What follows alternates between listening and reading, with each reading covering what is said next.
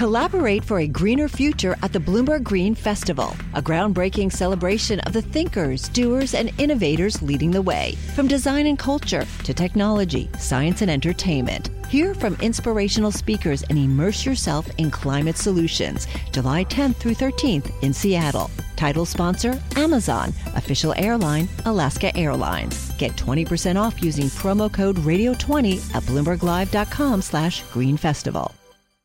This is Dana Perkins, and you're listening to Switched On, the BNEF podcast. Earlier in June, BNEF released the 2023 edition of the Electric Vehicle Outlook, or EVO for short. It's one of our flagship publications where we take a detailed look at how electrification, shared mobility, autonomous driving, and other factors are going to impact road transport in the coming decades.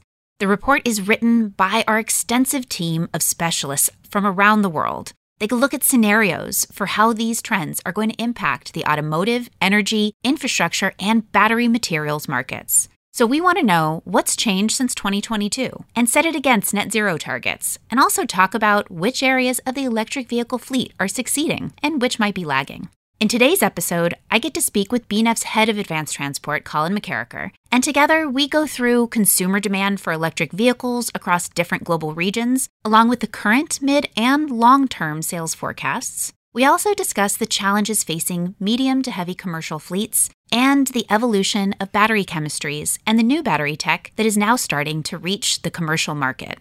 Now, of course, this is just a snapshot into what is an extensive report, but we pulled out a few nuggets for you and hopefully you enjoy.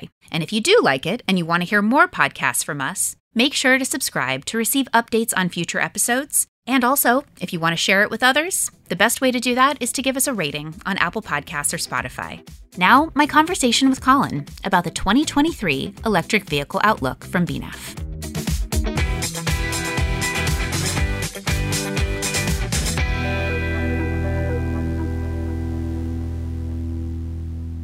Hi, Colin. Thank you for joining us again today. Hi, Dana. Great to be on the program again. So we're here to talk about this year's edition, so the 2023 Electric Vehicle Outlook. So we do one of these every year, which is a Herculean effort. And I know there are numerous members, both in your team and in other parts of BNEF, that all contribute to making this report happen. And so for those who maybe are not familiar with the report, or maybe didn't listen to our show last year where we went over some of the findings, which a few things have changed between then and now, can you just give a very quick overview of what this is and perhaps isn't? Yeah, definitely. So the Electric Vehicle Outlook is our outlook at BNEF for all of road transport. So despite the name, it's not only about electric vehicles. It's about everything that's going on with the vehicles on the road in the world. And it also bears mentioning that that isn't just passenger cars. So we immediately think of cars, but of course, there's vans and trucks that are moving around all the goods around the world. In some markets, 2- and 3-wheelers are a big part of the mobility mix. There's municipal buses as well. And what you find as you dig into these is that not only is each country different, but each segment is on its own sort of different trajectory.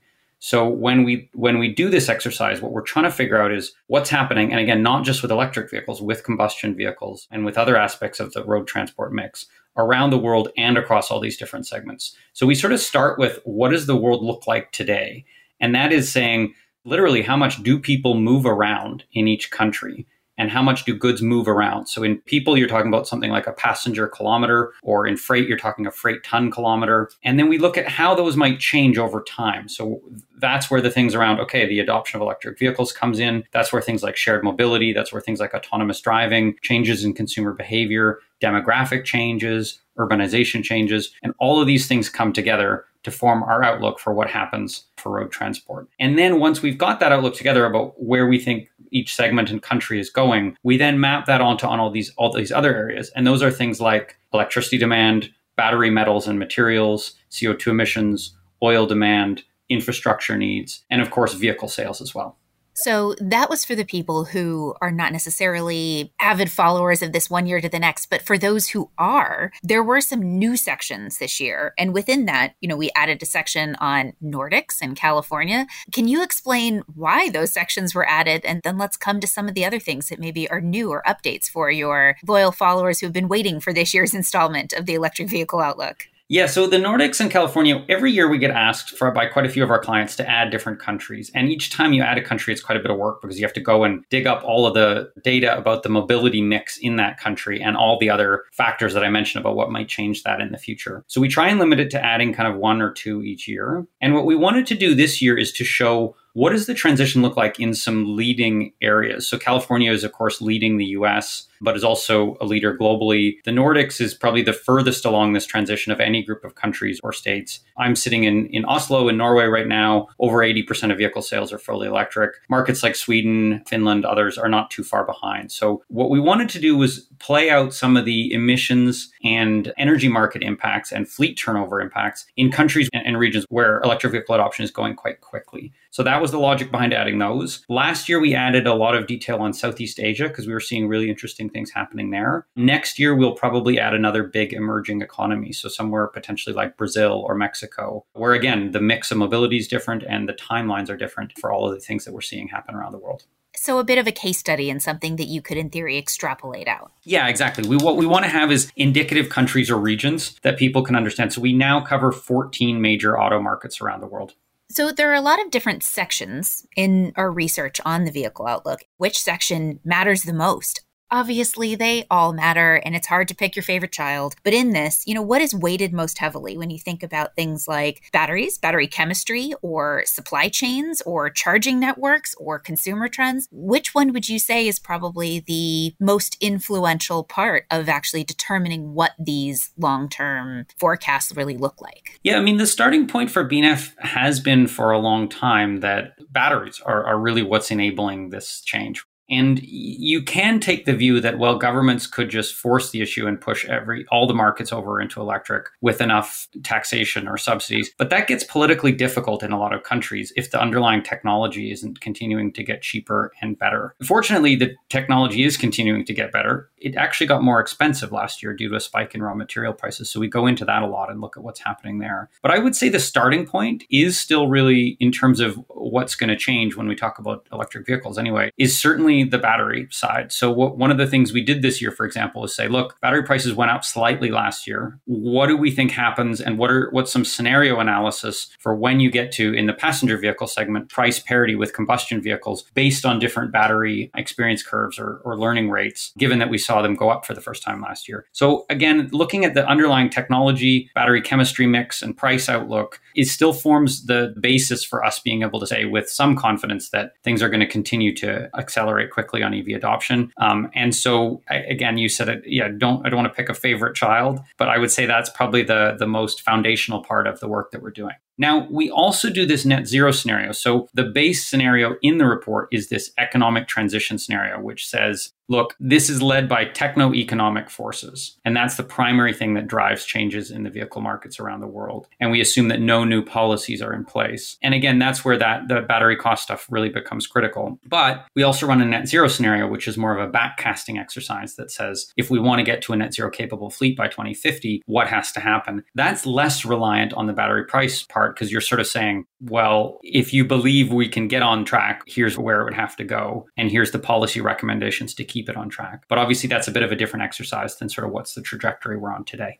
But the punchline ultimately being that it is possible. A net zero future is possible with enough will. Yeah, definitely. And one of the things we sort of show is that some countries are actually getting kind of close, and some segments are getting kind of close to the net zero scenario. So when we break out two-wheelers, three-wheelers, buses, those segments are actually pretty close. Three-wheelers is pretty much on track. Two-wheelers and buses are pretty close. And then you get into light-duty vans and commercial vehicles and passenger vehicles. And there's a lot of variation by country. But again, you're starting to get some countries that are looking like they're going to be able to phase out combustion vehicle sales, at least very close to, by the early to mid-2030s. And that's roughly what you need to stay on track for a carbon-neutral capable fleet by 2050. Now, it's worth noting that 2050 carbon-neutral capable fleet, you also have to have a lot of stuff going on in the power system to decarbonize the power system to enable that fleet to actually operate in a zero emissions way. And so that's a separate part of BNEF's work, the New Energy Outlook. But what we're doing here is looking at, can the fleet of vehicles on the road operate without producing CO2 emissions?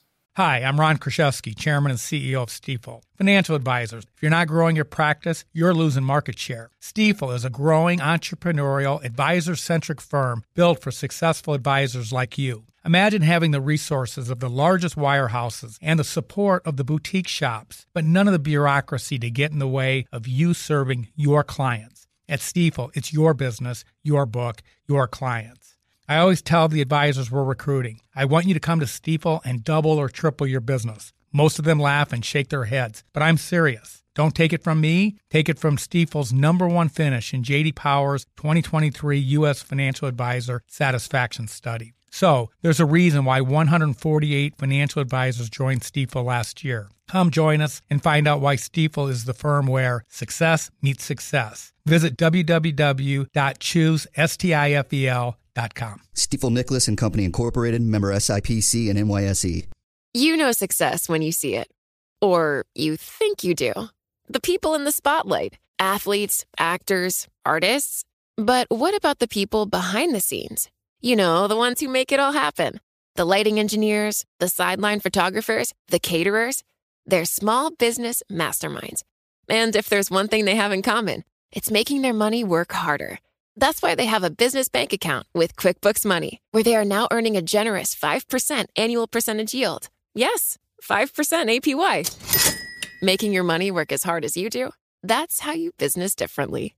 Learn more about QuickBooks Money at quickbooks.com/5APY.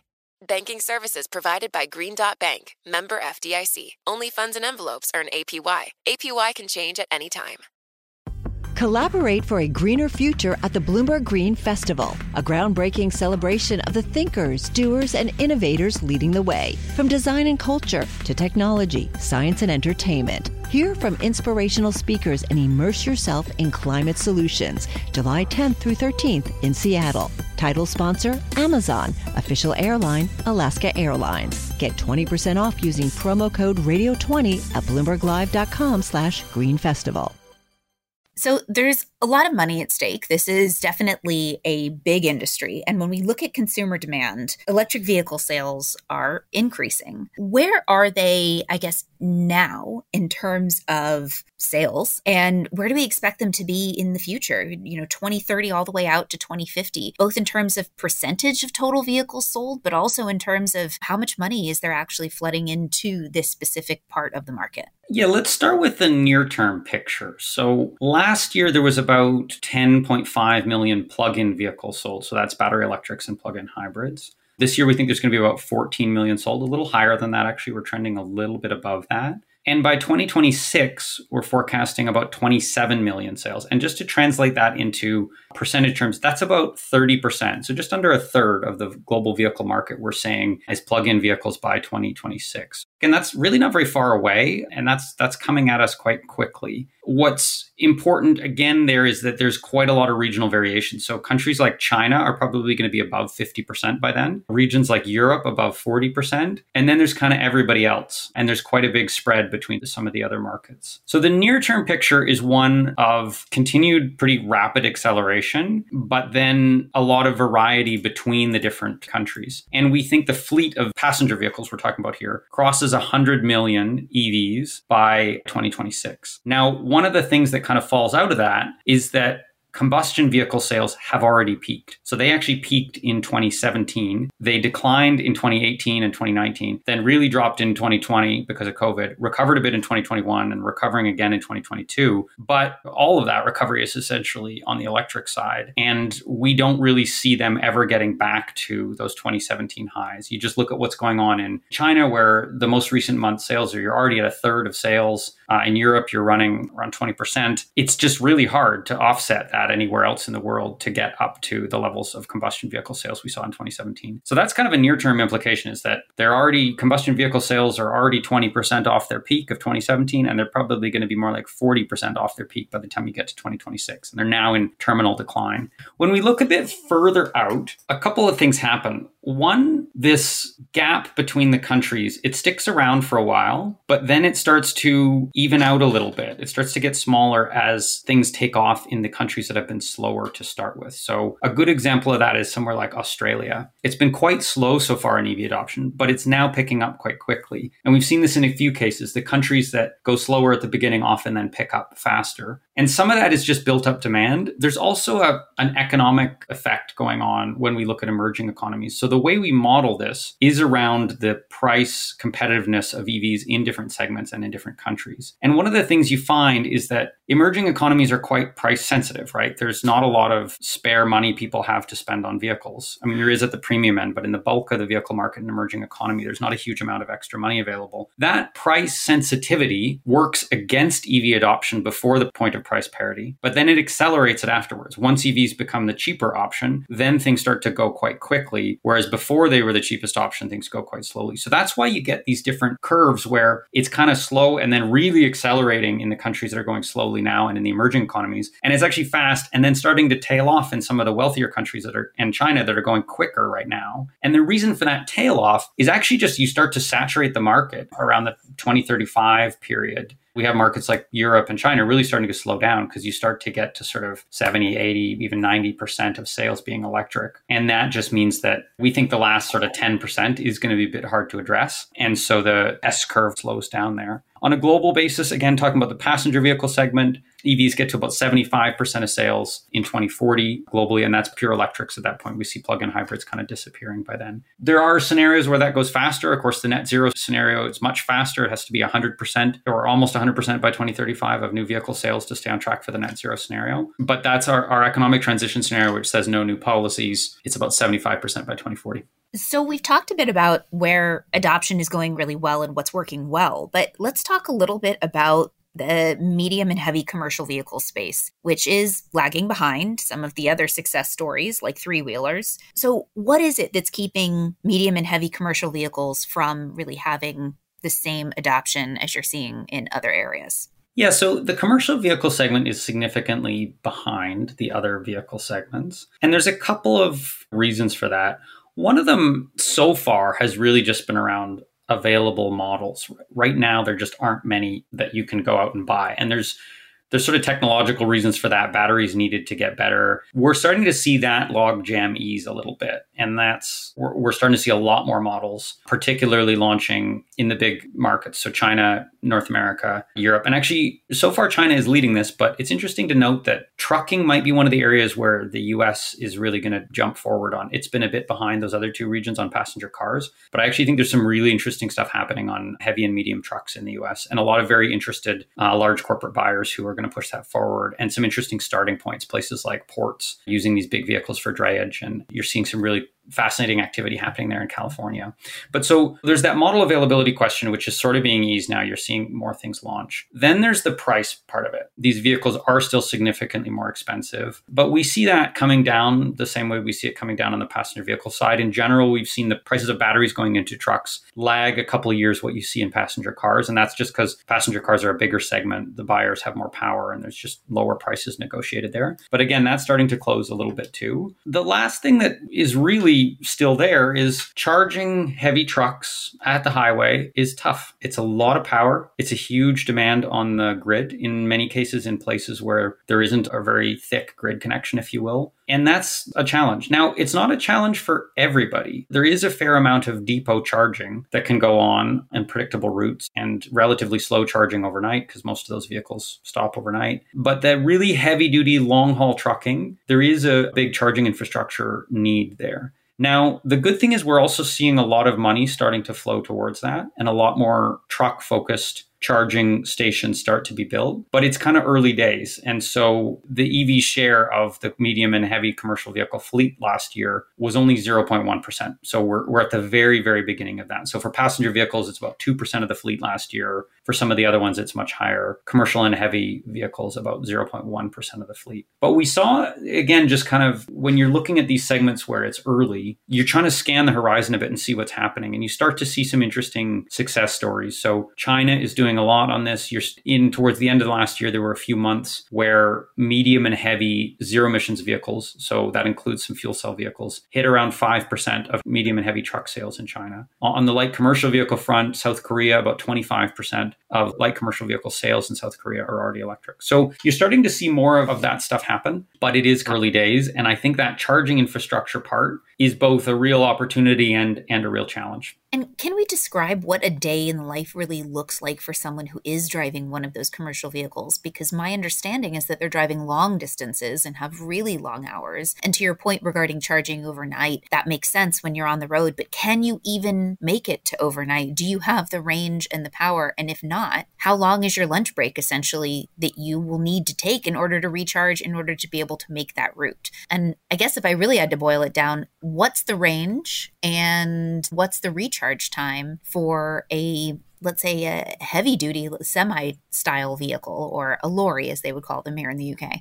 Yeah, this is another one that varies a fair bit because there's actually different regulations in different countries on how long drivers have to stop for. So we did some work looking at route patterns within Europe. And actually what you discover is that there's quite a lot of, most of the freight moved is actually moved on routes less than 400 or 500 kilometers in Europe. But you do still have a fair bit of really long haul stuff. And in that case, then you are going to be dependent on the charging infrastructure on route. And so what we did find is that if you say, look at Europe, the average time or the amount of time that a driver is required to stop for every 4 hours of driving is sufficient to recharge, to add significant enough range to continue on the trip. So I actually don't think the downtime is going to be the limiter here. You're starting to see the truck ranges creep up. A lot of them are still in regional and urban duty cycles right now. So they do maybe 200, 300, 400 kilometers even. We're probably going to see the next ones that reach 500 kilometers in large scale production in the next little while. Tesla Semi, of course, claiming they're going to be able to do much more than that, but we haven't actually seen that in fully loaded, delivering that capability, which is important to note. But I don't think it's going to be the dwell time. I think there is more activity around megawatt scale charging, so being able to deliver a full megawatt of power to the truck. Once you do that, you can cut the charging time down into what I think will fit into a normal rest period that a driver needs to take anyway, based on the calculations we've done. The bigger challenge is going to be getting all that power down to where you need it. And so there you might see a quite interesting set of solutions come in. You're seeing in China, they're experimenting with some battery swapping. You're probably going to see a lot of battery storage at these sites so that you're charging those batteries at a slower rate and then charging battery to battery to cut some of the grid strain that you're seeing there. And then you're probably also going to see a bit of a land grab for where you have places where there is sufficient charging or power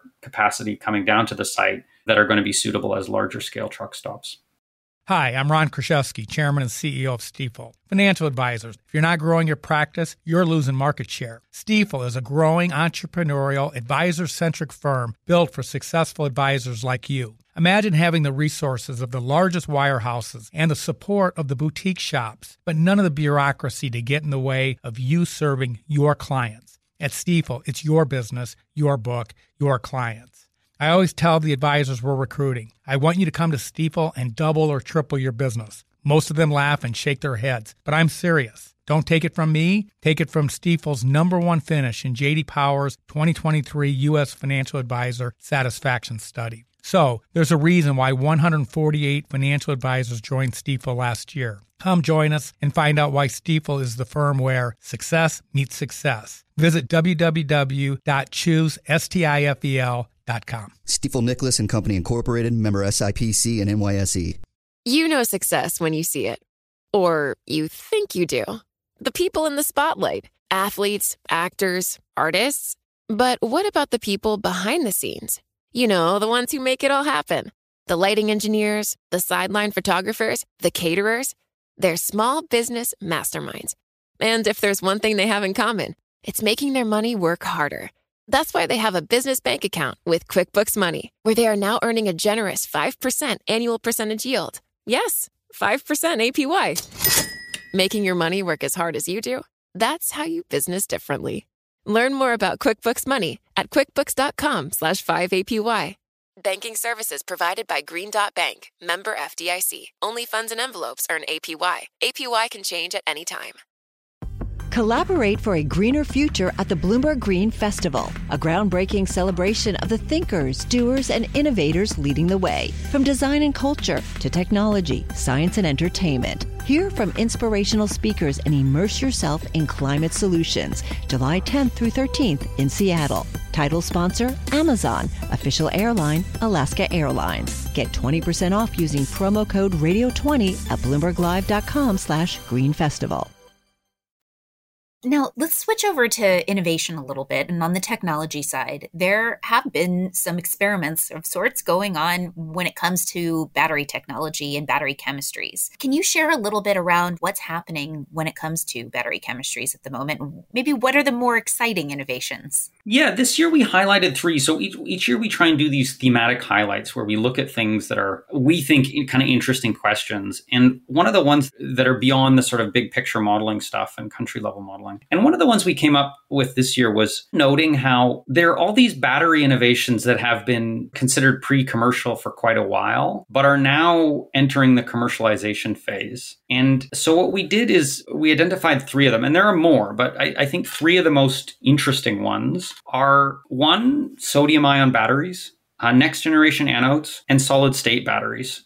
And our battery team is all over this, and they've been publishing a lot on tracking these developments over the years and how they've gotten to this point. But I think the important thing to note is that 1, innovation in the battery industry is not slowing down at all. If anything, it's speeding up as the industry grows, which is what we've expected, but it's still sometimes hard to predict exactly what shape that takes. On sodium ion batteries, this is a technology that has in theory been around for quite a while, but there was challenges. You've got this balancing act anytime with a new battery around with things like cycle life and capacity and density and all these sorts of things. And some of those, it looks like some of the leading battery manufacturers have significantly improved on the technology enough to be confident that they can put it into passenger cars. So you've seen the very first set of announcements from some smaller players and some big ones on building significant amounts of sodium ion battery capacity and commercializing that into vehicles late this year or more likely in the next few years. But that's a potential game changer. Now, the energy density isn't as good as traditional lithium ion batteries, but they're very stable and the materials for them are very cheap. And we've done some work looking at how low those prices could go. And we think there's a route to getting $50 a kilowatt hour sodium ion batteries, which would be a game changer for very affordable electric vehicles. Now, that won't happen overnight. What we've seen is that things take time to scale up in the battery industry, but that is a chemistry and a technological advancement that we think can play a significant role in alleviating some of the pinch points we've seen on the battery supply chain for some of the materials. So things like lithium or cobalt or nickel that spiked last year and have since come down quite significantly. So it's not to say they all remain high, but there will be future spikes of all of these things. And having a diversified portfolio of battery options that you can go to, if that happens for a prolonged period of time, is very, very good for the industry. So we think sodium ion is going to start at the lower end of the vehicle market, similar to the way lithium iron phosphate batteries did a few years ago. But we think it has potential to change the dynamics significantly sort of in 2030 and beyond in terms of total amount of lithium demand needed for vehicles.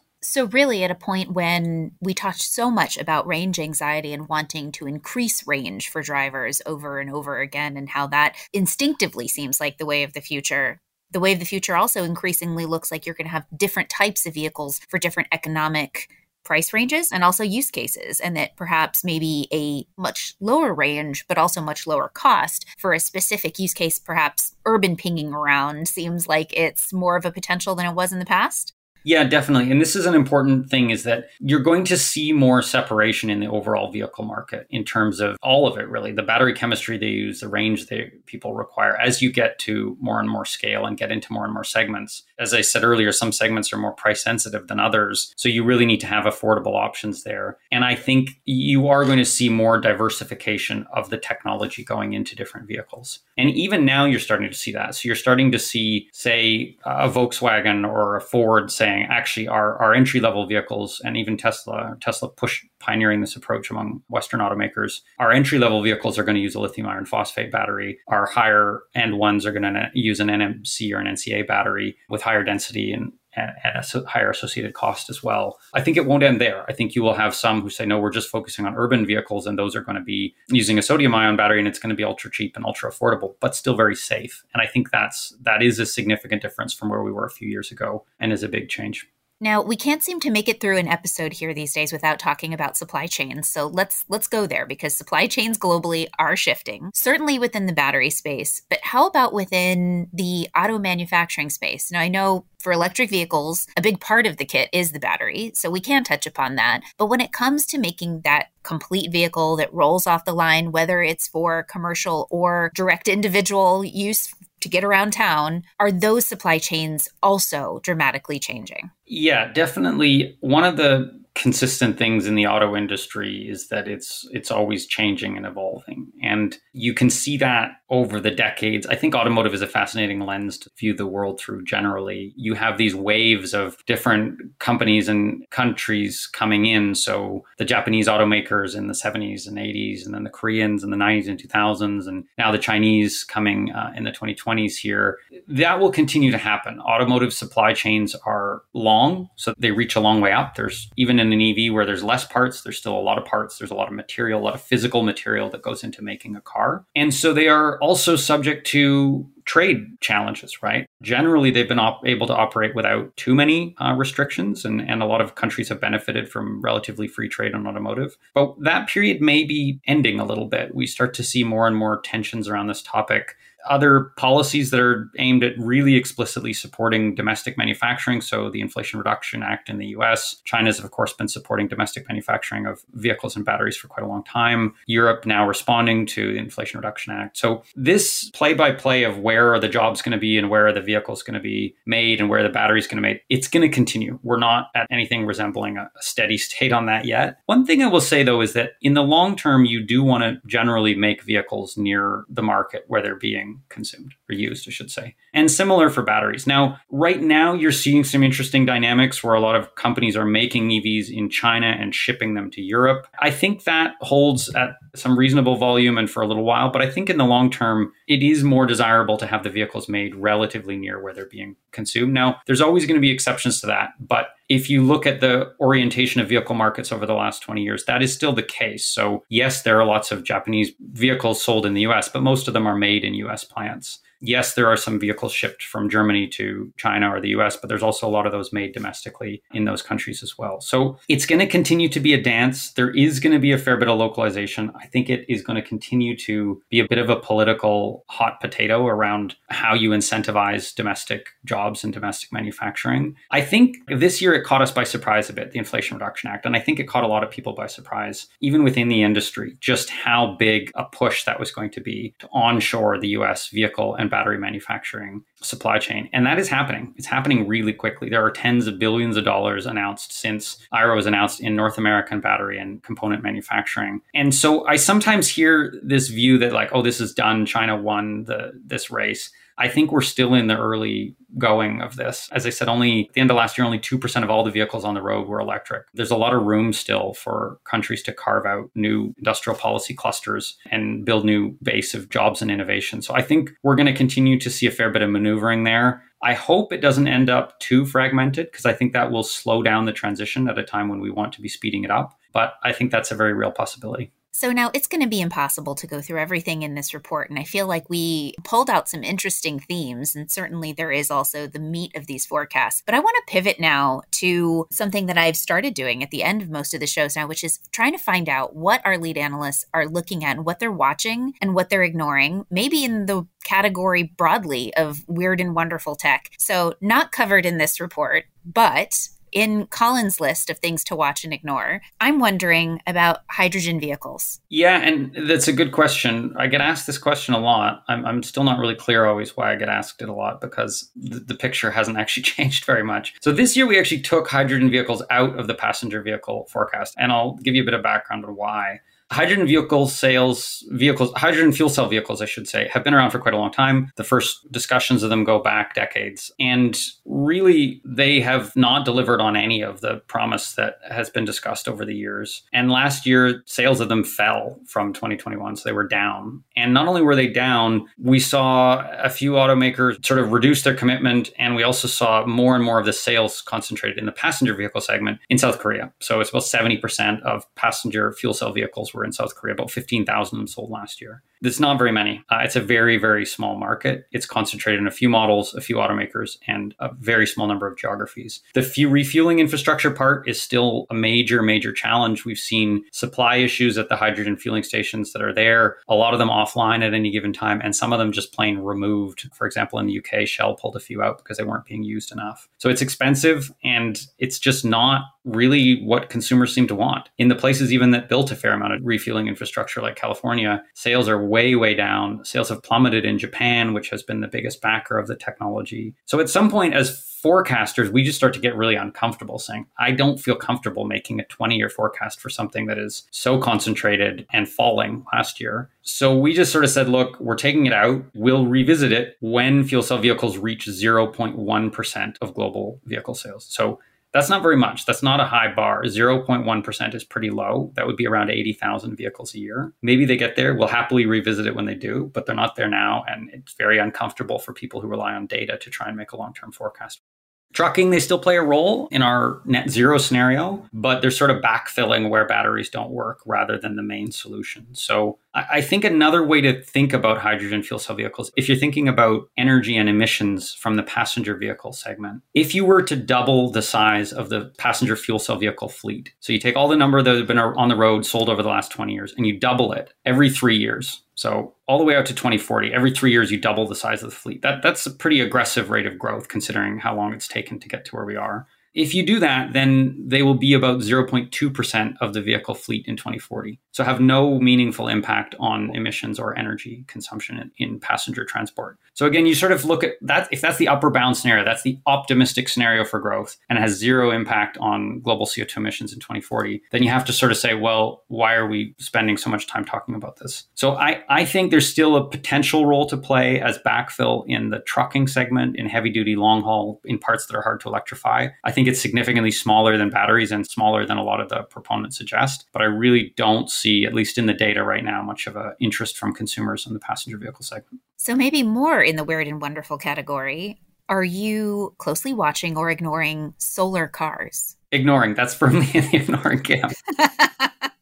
So last one, you can't look at the news these days without looking at something that has to do with AI. And I want to know, are you closely watching or are you sort of ignoring self-driving vehicles? Because the self-driving space has come in and out of fashion a few times. Yeah, we're not ignoring it. And I would say if you read media coverage only, you would think that self-driving cars are completely failing. And our view has always been that it will take time once we're talking about big impacts. Societal impacts are more of a 2030s and 2040s story, but there is real progress being made. There are commercial self-driving car services you can take now in San Francisco, in Beijing, and they're expanding. Yes, they're geofenced, and yes, there's all sorts of caveats to it, but you should probably be more optimistic on the technology now than in the past because it exists now, and it didn't when the sort of hype cycle was at its peak. You couldn't commercially go and get in a self-driving car. You can do that now, and they're really racking up the kilometers, and the China market is moving really quickly. So I think all this stuff around self-driving cars gets caught up in these all or nothing. It's going to go take over 100% immediately, or it's all smoke and mirrors and nothing's going to happen. I think you're going to see this stuff slowly and steadily expand, more geofenced areas, but it is real. And so one of the things we did this year is run two scenarios to say, look, what does happen if this stuff really takes off? And it does potentially dramatically cut down the size of the global vehicle fleet. And it also can push you towards electrification sooner. And that's because more of the autonomous vehicles that are being used for testing right now are electric. And there's a lot of reasons to think because of economics and regulation that future ones are going to be electric as well. That means that the kilometers can go electric faster than the fleet can if we take how much people move around and assign it to different drivetrains. So it can both lower the size of the vehicle fleet and push it towards electric faster. Of course, there's still the nightmare scenario where there's a big rebound in the amount of vehicle use because of self-driving cars. We didn't really dive into that in this time, but in general, I think it's not something you should ignore. I think it's something you should recognize that we don't know and do sensitivity on scenario analysis accordingly. So I think it's definitely still something to watch. And I actually think you're going to hear quite a bit more about it in 2024 and 2025 as some of these services start to scale up further.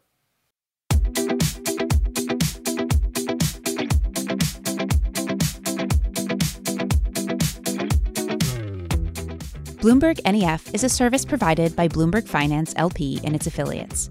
This recording does not constitute, nor should it be construed as investment advice, investment recommendations, or a recommendation as to an investment or other strategy.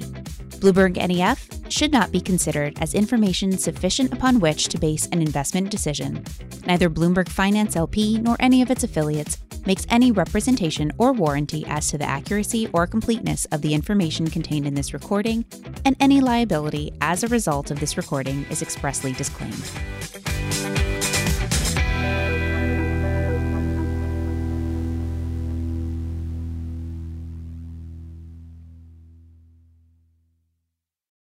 Collaborate for a greener future at the Bloomberg Green Festival, a groundbreaking celebration of the thinkers, doers, and innovators leading the way. From design and culture to technology, science, and entertainment. Hear from inspirational speakers and immerse yourself in climate solutions. July 10th through 13th in Seattle. Title sponsor, Amazon. Official airline, Alaska Airlines. Get 20% off using promo code radio20 at BloombergLive.com/Green Festival.